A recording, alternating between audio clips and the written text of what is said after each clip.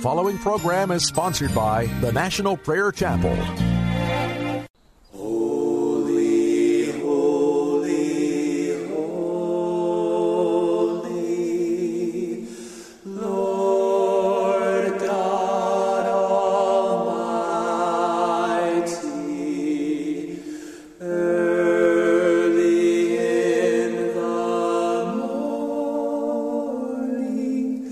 our song shall rise to thee. Holy, holy, holy, merciful and mighty, God in three persons, blessed Trinity.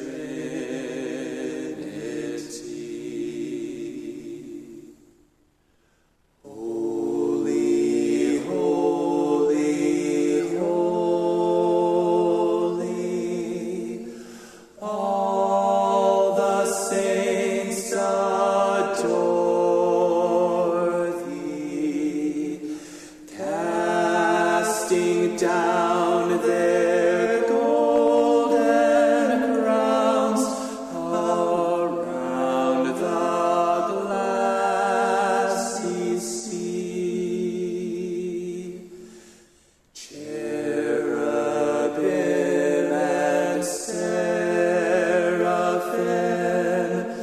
falling down before thee, which word and art and evermore shall be. Holy, holy, holy, though the darkness hide thee, though the eye of sinful men thy glory may not see. Only thou art holy, there is none beside thee,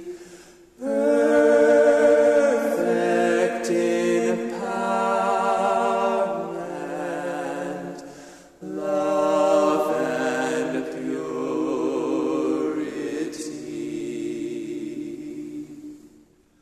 Holy, holy, holy, Lord God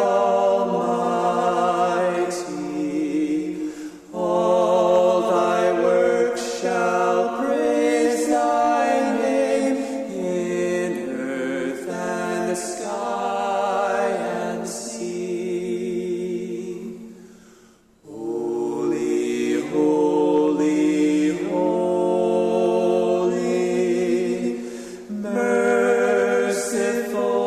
and mighty, God in three persons, blessed Trinity.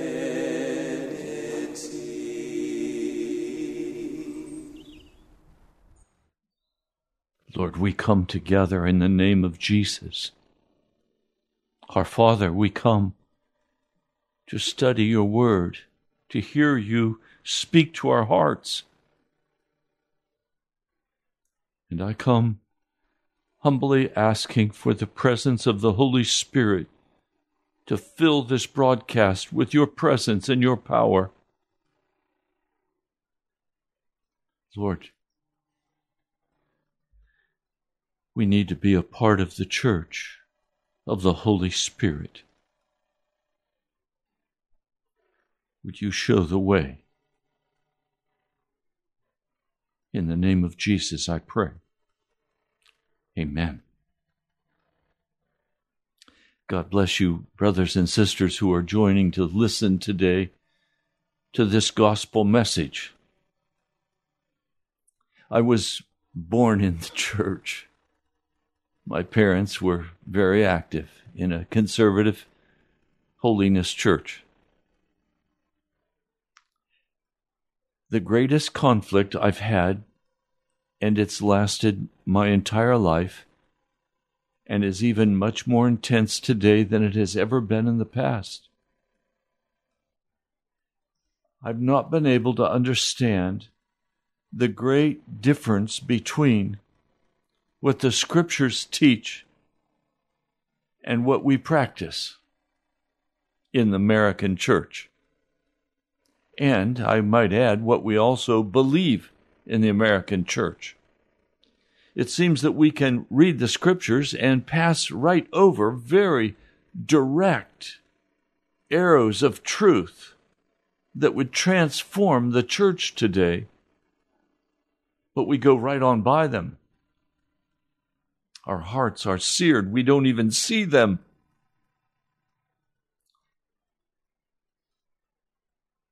That has to change. If we're going to reach the world with the message of the gospel of Jesus Christ, the gospel of the kingdom of God, there's going to have to be a radical change. I want to read for you a brief description of what was going on in the New Testament church. I don't read this to you to say this is what we should be doing. I read it to you to say this was the effect that the gospel had, the gospel that was proclaimed by the apostles. Acts, the 4th chapter, I'm reading from a literal translation, Dr. Lavender. Acts, the 4th chapter, beginning in verse 32. Now the heart and the soul of the multitude of the ones having believed was one, and not one was claiming any of his possessions to be his own, but all things were common to them. And with great power the apostles were giving proof of the resurrection of the Lord Jesus, and great grace was upon them all. For neither was there anyone among them lacking, for as many as were owners of lands or houses were selling them, and from time to time they were bringing the proceeds of the things being sold, and they were laying them at the feet of the apostles, and distribution was made from time to time in proportion to what anyone was having need. Now Joseph, having been called Barnabas, or son of encouragement, by the apostles, which is being interpreted son of encouragement, a Levite, an inhabitant of Cyprus by race, having a field, after having sold it, he brought the money and laid it at the feet of the apostles. Now, the next part of the story we've already covered. The highlight was in chapter 5, the just doom of the hypocrites Ananias and Sapphira, who thought they would fit in and lie about whether they were giving the entire amount. They were not required to give the entire amount, but they were expected to be honest. And they were saying they were giving everything, but in fact, they were holding back a portion for themselves. And the result was they were lying to the Holy Spirit, and they died instantly, as Peter spoke to them and confronted them, and they lied to Peter. They were lying to the Holy Spirit, and they died right there. Now, it picks up in verse 12 of chapter 5, "Now by the hands of the apostles, many signs and wonders were being performed among the people. And they were all with one accord in Solomon's porch." Solomon's porch was located on the eastern side of the temple built by Herod. Solomon's porch had a roof over it, so they were not in the elements of the rain or snow. However, it was not heated or air-conditioned, as you might expect. But it was the gathering place for the New Testament church. Verse 13, "But of the rest, no one was daring to be joined to them, and yet the people were esteeming them highly. Now believers were the more being added to the Lord." Now it seems like there's a contradiction there, but it's not. The scripture is telling us that those who were casual, those who were not earnestly seeking the salvation of their souls, would not come near this church because they were afraid they would die if they did.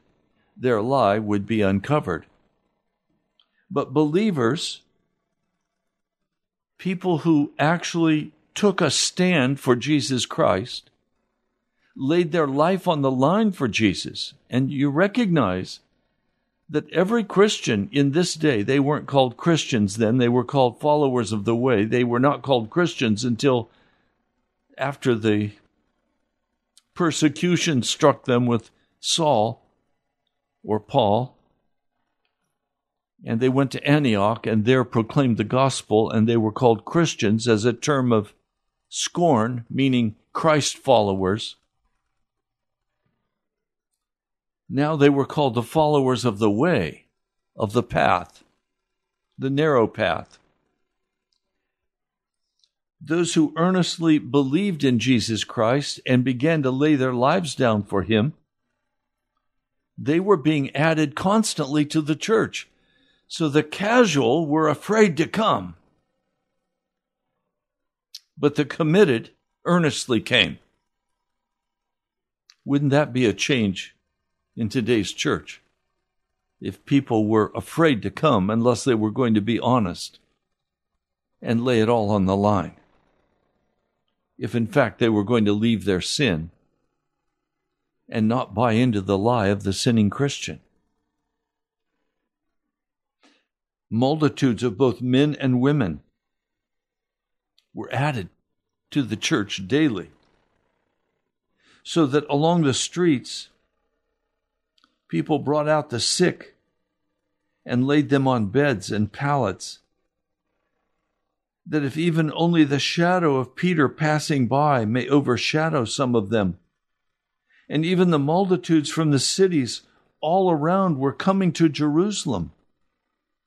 In other words, they were coming from Jericho. They were coming from all of the surrounding cities. They were coming from way up in Galilee. They were bringing the sick, the ones being tormented by evil spirits. They were all being healed. Now, I hear many people today saying, you have to have faith to be healed. You have to leave your sin to be healed. None of that was true in the New Testament church. In the New Testament church, every sick person who came was healed. They were restored. Now, a great commotion was raised in Jerusalem. All of these travelers were coming. Now, I want you to remember that Jesus was crucified at Passover. And people came in from all over the world to celebrate Passover. Now, as Jesus is crucified, there's great interest in what's going to happen, and many people did not return home from Passover. They stayed in town for the celebration of Pentecost. As long as they traveled that far, why not stay and celebrate Pentecost? Pentecost was the celebration of the giving of the Ten Commandment law on Mount Sinai. Now, Jesus used Pentecost, the celebration of the law, to send the Holy Spirit, because now those who came to Christ were not going to be under the law. They were going to be under the authority and the power of the blood of Jesus Christ by the Holy Spirit. Read carefully Galatians and Colossians. It's very clear. We're not under law. We're under the Holy Spirit. Now, does that give license to sin? Absolutely no. We're under the Holy Spirit, not the happy spirit, not the liberal spirit, not the woke spirit, under the Holy Spirit. Now, part of what I want to raise today as I go forward with this story, what's it going to take for the church today to come into fellowship? What's it going to take today for the church to come into fellowship, one with another? We're divided in so many ways. Doctrines are different. Cultures are different. So many things are against the church ever coming together as one. Now we know that the day will come when the church will be one, not through ecumenism, but through holiness, through a unified position on Jesus Christ and the work he did on Calvary, and how we now stand by faith in what he did on Calvary, on Jesus Christ. Now, we have not understood correctly. We don't believe on Jesus Christ. We believe Jesus Christ. He is the Word. He is the Logos. He is the spoken Word of God. He is the light that entered into the world. He did not come to condemn sinners. He came to deal with sin. He came to deal with sin by forgiving us of our sins, but we need to be very careful with that term forgive, because the term forgive is literally a legal word. It's not a regenerative word. What do I mean? The word forgive means that I write off the debt. I no longer count it against you. But in forgiving you, I don't change you. In other words, you're not changed. You're left as you were before, but your debt is no longer existent. When Jesus comes and he forgives us for our sins, the word in the Greek is aphemi, and it means he removes it. There is a regenerative process. What does regeneration mean?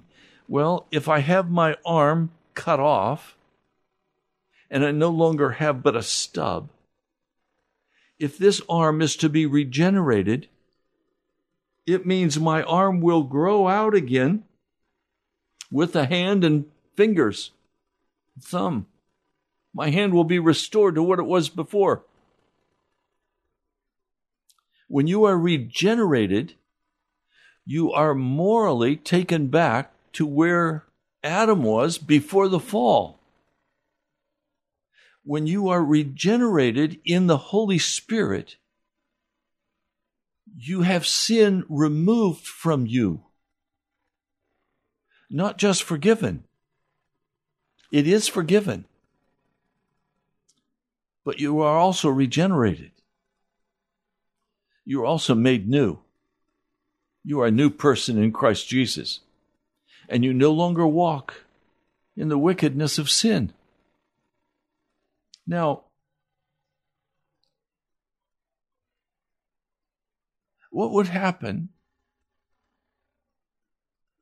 if the church literally began to believe what the Scriptures say, and we began to make the Scriptures normative, or we would begin to make the Scriptures our standard, our description of the walk with Jesus? Well, to do that, and I believe that that's what should happen, and I believe that's what will happen. But for that to happen, we're going to have the power of the Holy Spirit poured out upon us. Pentecost is going to have to be repeated in our day, with us, with me, with you. Only a church born of the Holy Spirit can be one in Jesus Christ. So today we're splintered and splattered, and one man has one idea and another man has another idea, and accusations fly and judgments are passed because of the absence of the Holy Spirit. Brotherly love is very shallow and very cheap because of the absence of the Holy Spirit. Now, verse 17, now the high priest, having arisen, and all the ones with him, being the sect of the Sadducees. Now, the reason the Sadducees in part are so angry about this teaching of the resurrection of Jesus is that they didn't believe in the resurrection. The Pharisees did, and we'll find later in the story that Gamaliel, a very sophisticated and highly sought-after teacher, who was the teacher of the Apostle Paul, by the way, he was a Pharisee. He did believe in the resurrection. These Sadducees, filled with indignation, and they laid their hands on the apostles, or they grabbed them and put them in prison. But an angel of the Lord opened the doors of the prison during the night, and having led them out, he said to them, "You must go, and having stood in the temple, speak to the people all the rhemas of this life."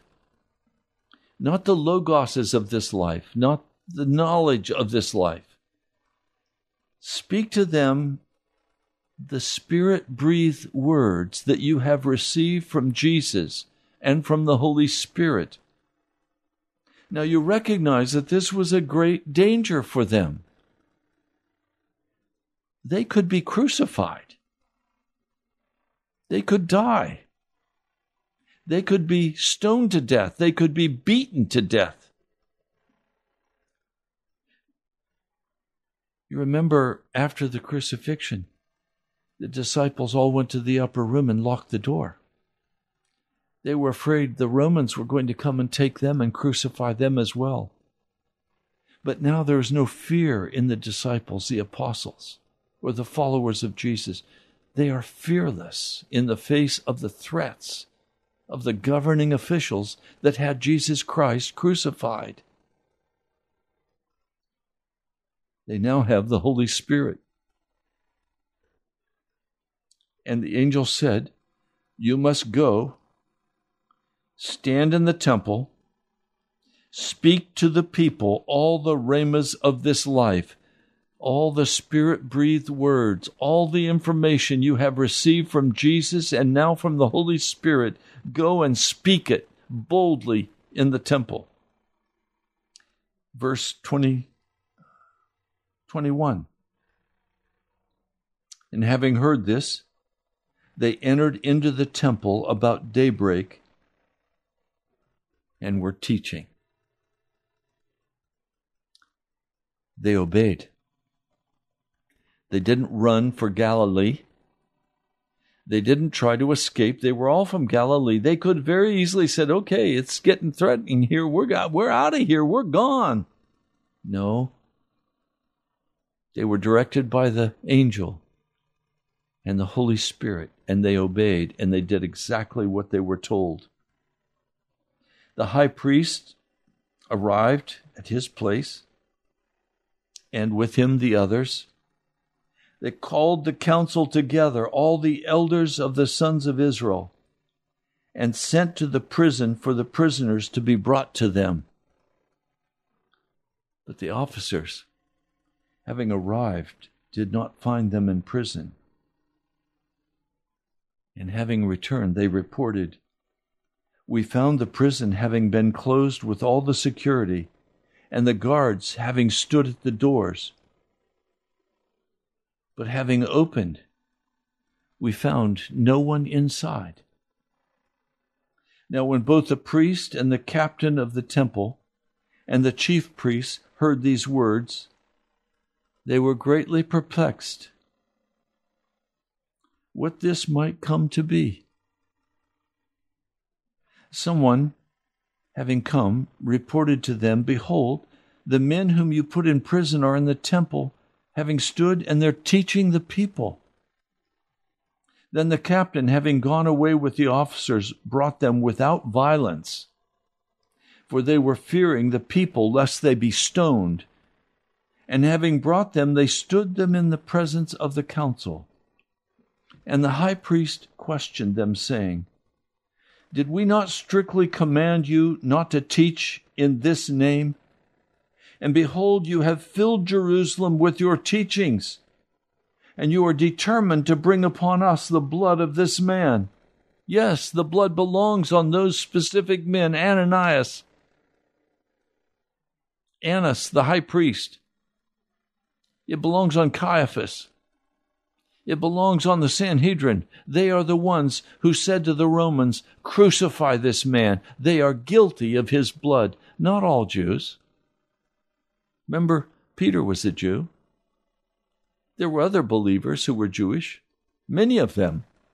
At this point, more than 15,000.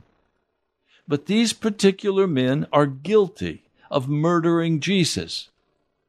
And the day will come when they will stand before the judgment bar of God on the charge of murdering the Most High God. But now, they're saying, because they're in power, "Did we not strictly command you not to teach in this name? Didn't we place a gag order on you? And you filled all Jerusalem with your teaching." Now I want you to hear Peter's answer. "It is necessary to obey God rather than men. The God of our fathers raised up Jesus, whom you murdered, having hung upon a tree." There's a principle here that we need to hear very clearly. It was the understanding of the New Testament church that they were called to obey the voice of God. They were called to obey the word of Scripture, not the governmental authorities. Now, I know what Romans 13 says, but if you'll read it carefully, you will not make the assumption that we should obey all civil authority. There are instances in Scripture where civil authority went against the Word of God. Shadrach, Meshach, and Abednego.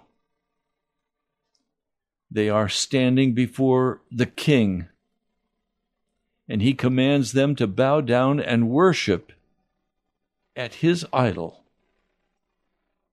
And they say, "O king, we will not bow down. And if the Lord does not deliver us from the fire, it's okay. We will not bow down." And then Daniel. He's told an edict has been passed by the king, by the civil authority.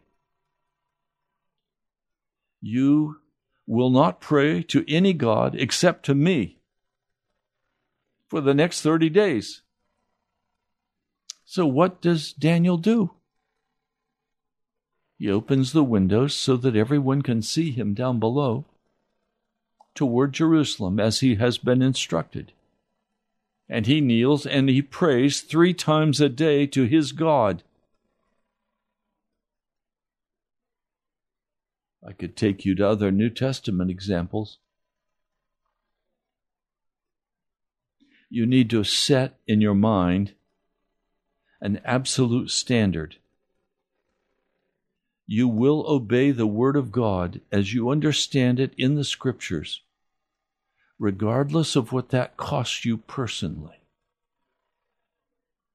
The Word of God says, "Forsake not the assembling of yourselves together," as some are in the habit of doing, and even more as the end comes.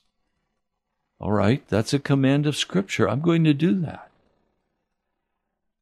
And I have. Pandemic or no. We serve a living God. We obey His commands. We don't obey civil authority when civil authority goes against the Word of God, even if it costs us everything.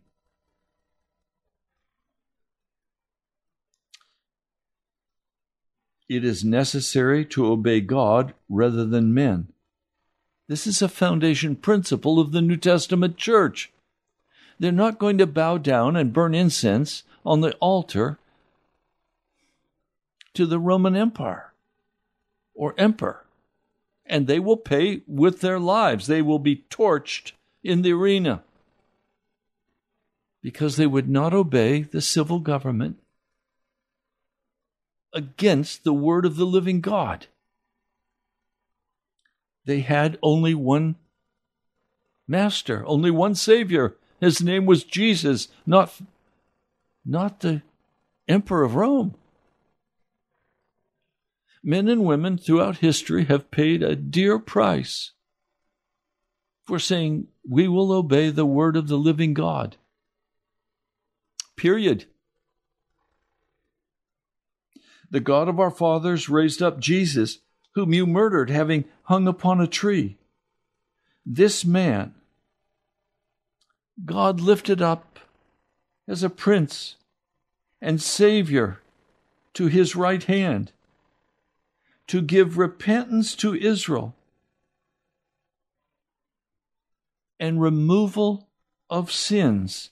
In your NIV, it will say, for the forgiveness of sins. But again, look at Hebrews 9:26. You'll find there that also in chapter 10 of Hebrews, you'll find that the blood of bulls and goats cannot remove sin, but simply allow a person of the Old Testament to be declared righteous. So Jesus comes and His blood actually removes sin. It forgives sin, but it also removes it. In fact, we are witnesses of these rhemas, these breathed words of God through Jesus Christ and through the Holy Spirit. And so also is the Holy Spirit, whom God gave to the ones obeying Him. Now, let's stop a minute.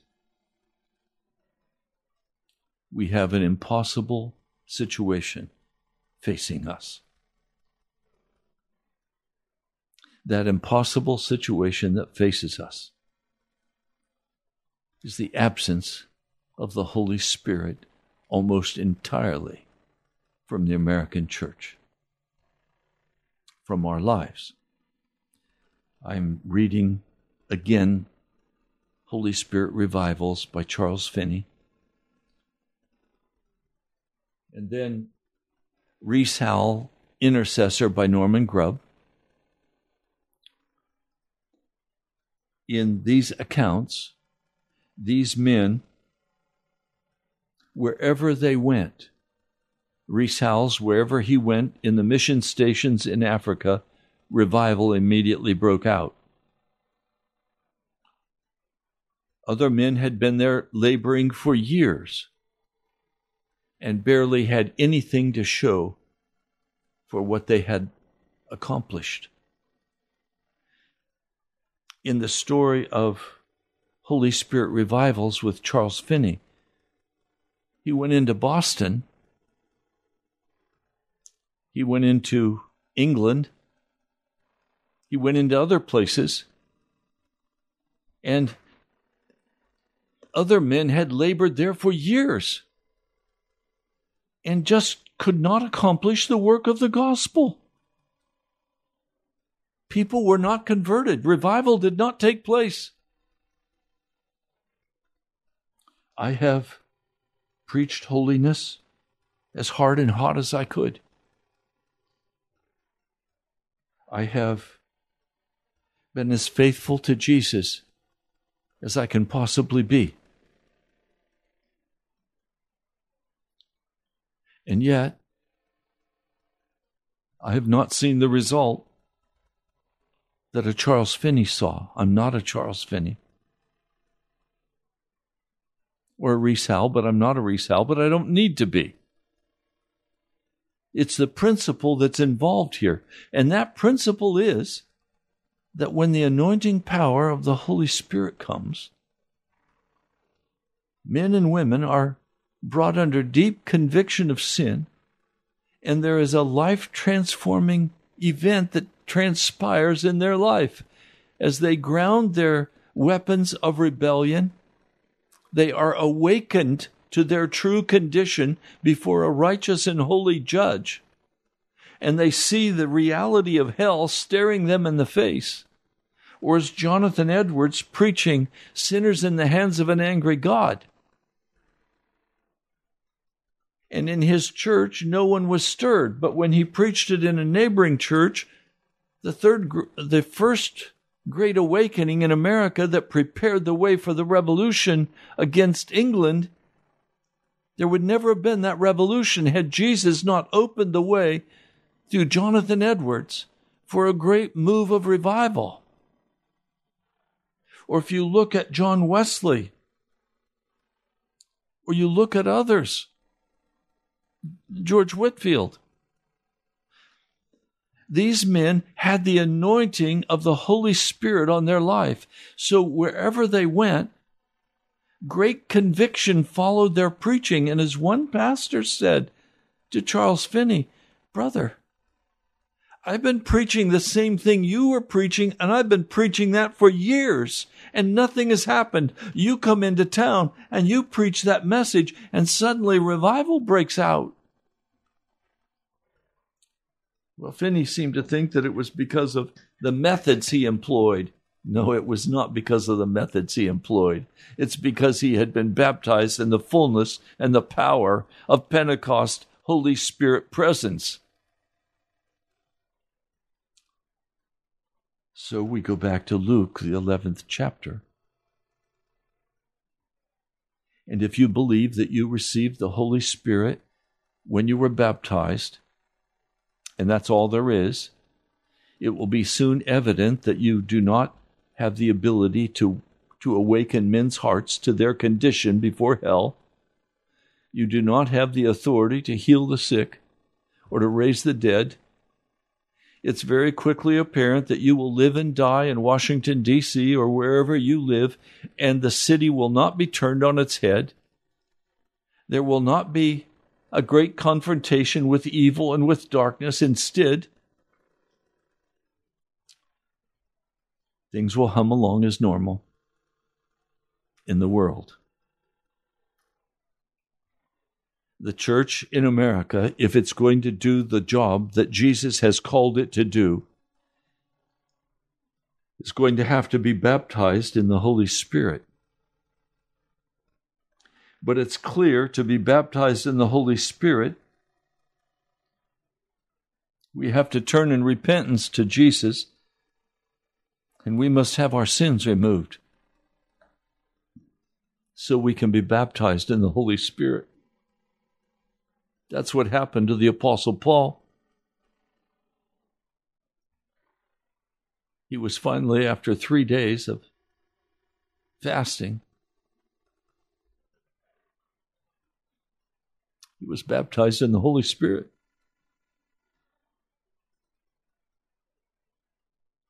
See, we've tried to do church without the Holy Spirit because, look, we have to do the best job we can do. And if nothing is working, we've just got to be faithful and trudge on and do what we're supposed to. No, we're not.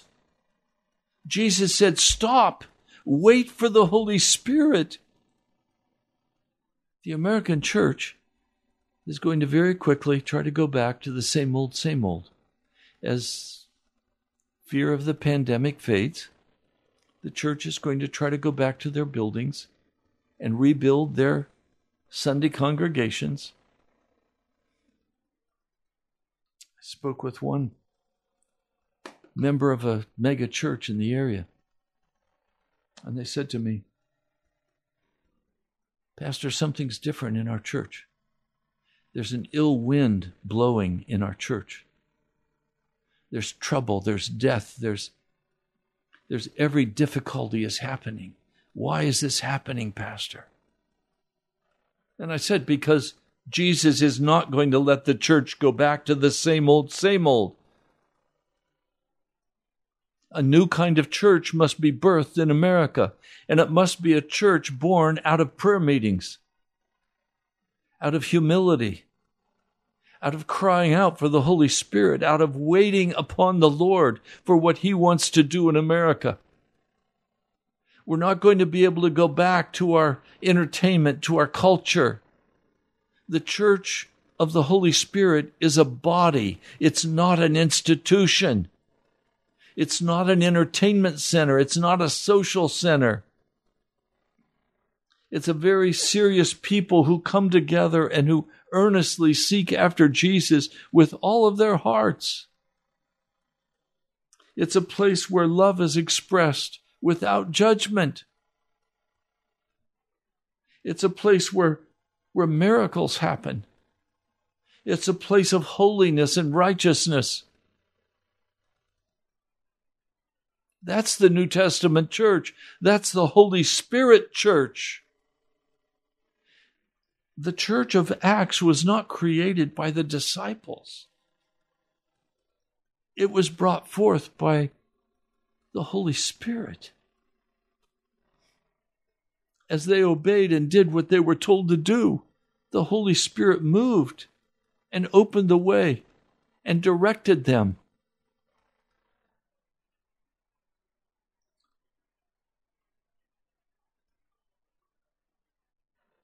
I know the time has come when we need to be able to hear clearly the voice of the Holy Spirit. Sometimes I can hear very clearly the voice of the Holy Spirit with very specific directions. At other times, I don't do so well. I need to have a very, very clear understanding and a very, very clear way of hearing the voice of the Holy Spirit. And you need the same.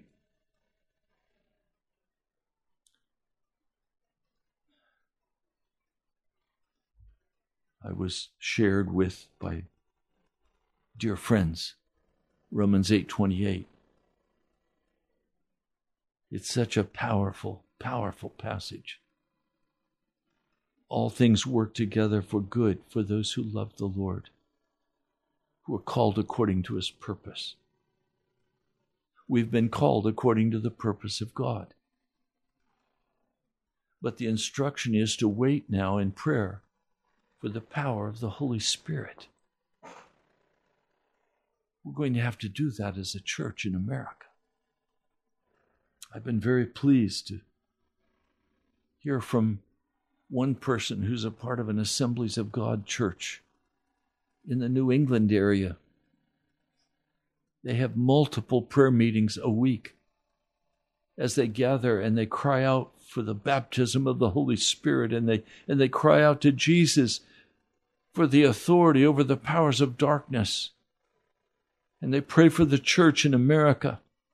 They pray for our government. They're interceding before God. This is the heart of Jesus for right now. But I'm going to be very frank. Most Christians don't know how to pray. Most don't know how to pray because they don't have any room in their heart to receive the Holy Spirit. They're full of video games. They're full of entertainment. They're full of the world. They're full of work. They're full of all the scheduling, the business. They're just full of everything, but they don't have the room in their heart for the Holy Spirit. And so prayer is very difficult for the church today. It's very superficial. It's not heartbroken sobs.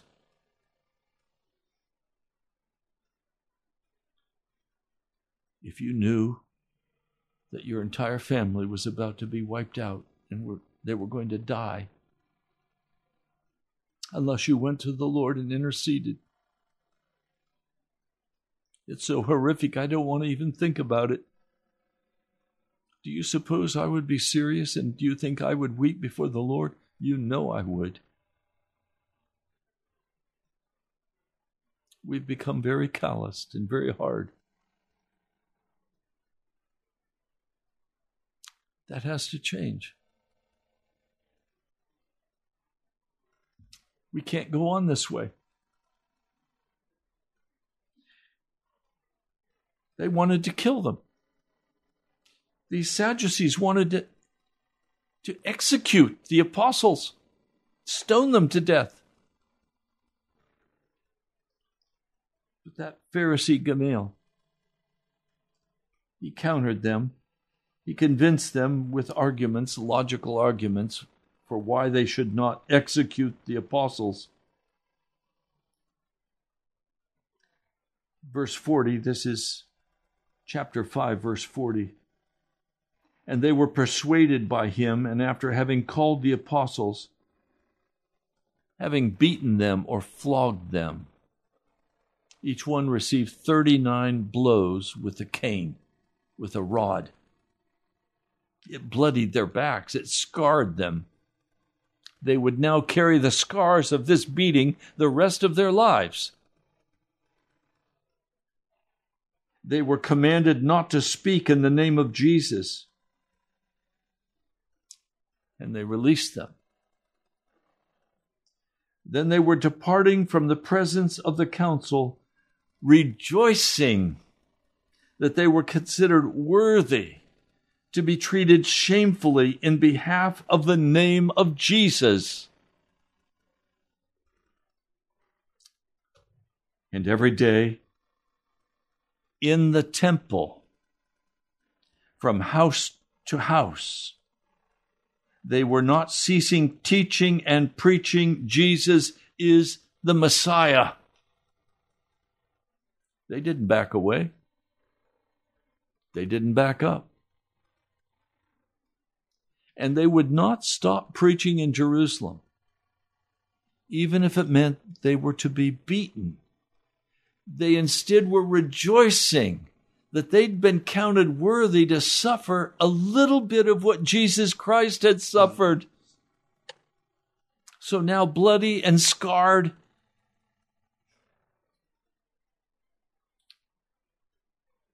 they stand before the people. Probably blood seeping through their clothing.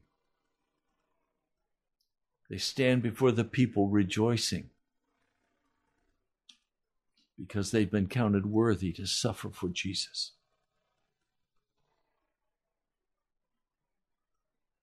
Have you been in any way suffering for the name of Jesus? I've not been beaten for Jesus. I have to tell you, I hope I could rejoice if I were beaten for Jesus.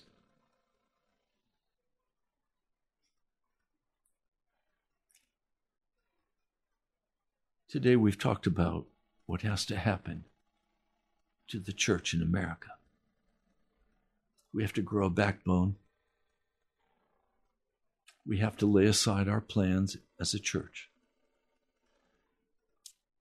And we've got to go to prayer. We've got to pray. And we've got to wait on the baptism of the Holy Spirit. I'm not willing to live my life according to the rules of the modern church in America. Go along to get along, compromise, entertain, build an institution, take care of finances. Pastor, be a CEO, be a coach, be everything the people need. I'm not willing to go along with that. I'm going to wait on the Holy Spirit. You're welcome to come and wait with me. You're welcome to come walk with me. But understand who I am. Some people get really angry with me and cut me off. It's okay. It's all right. I'm going to walk with Jesus. If you want to walk with me, come and walk with me with Jesus.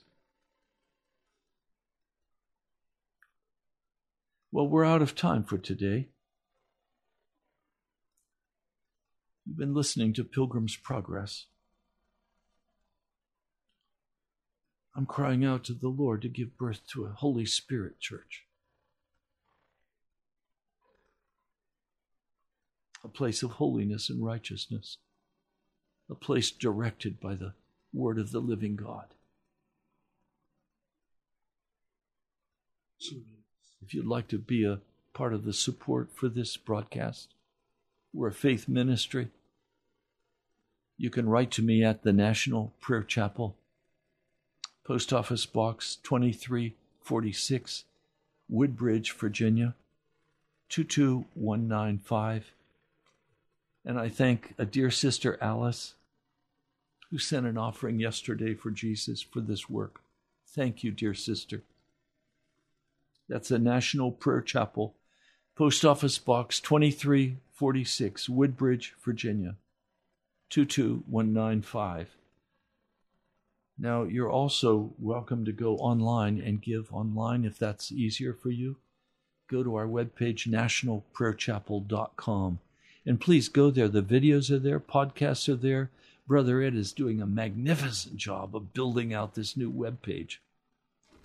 Go check it out. My brother, my sister, thank you for being with me today. I love you dearly.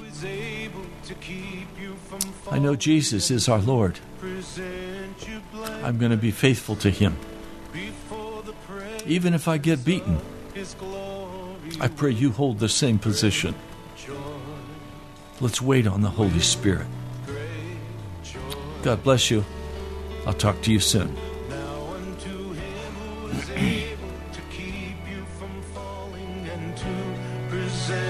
You blameless before the presence of His glory.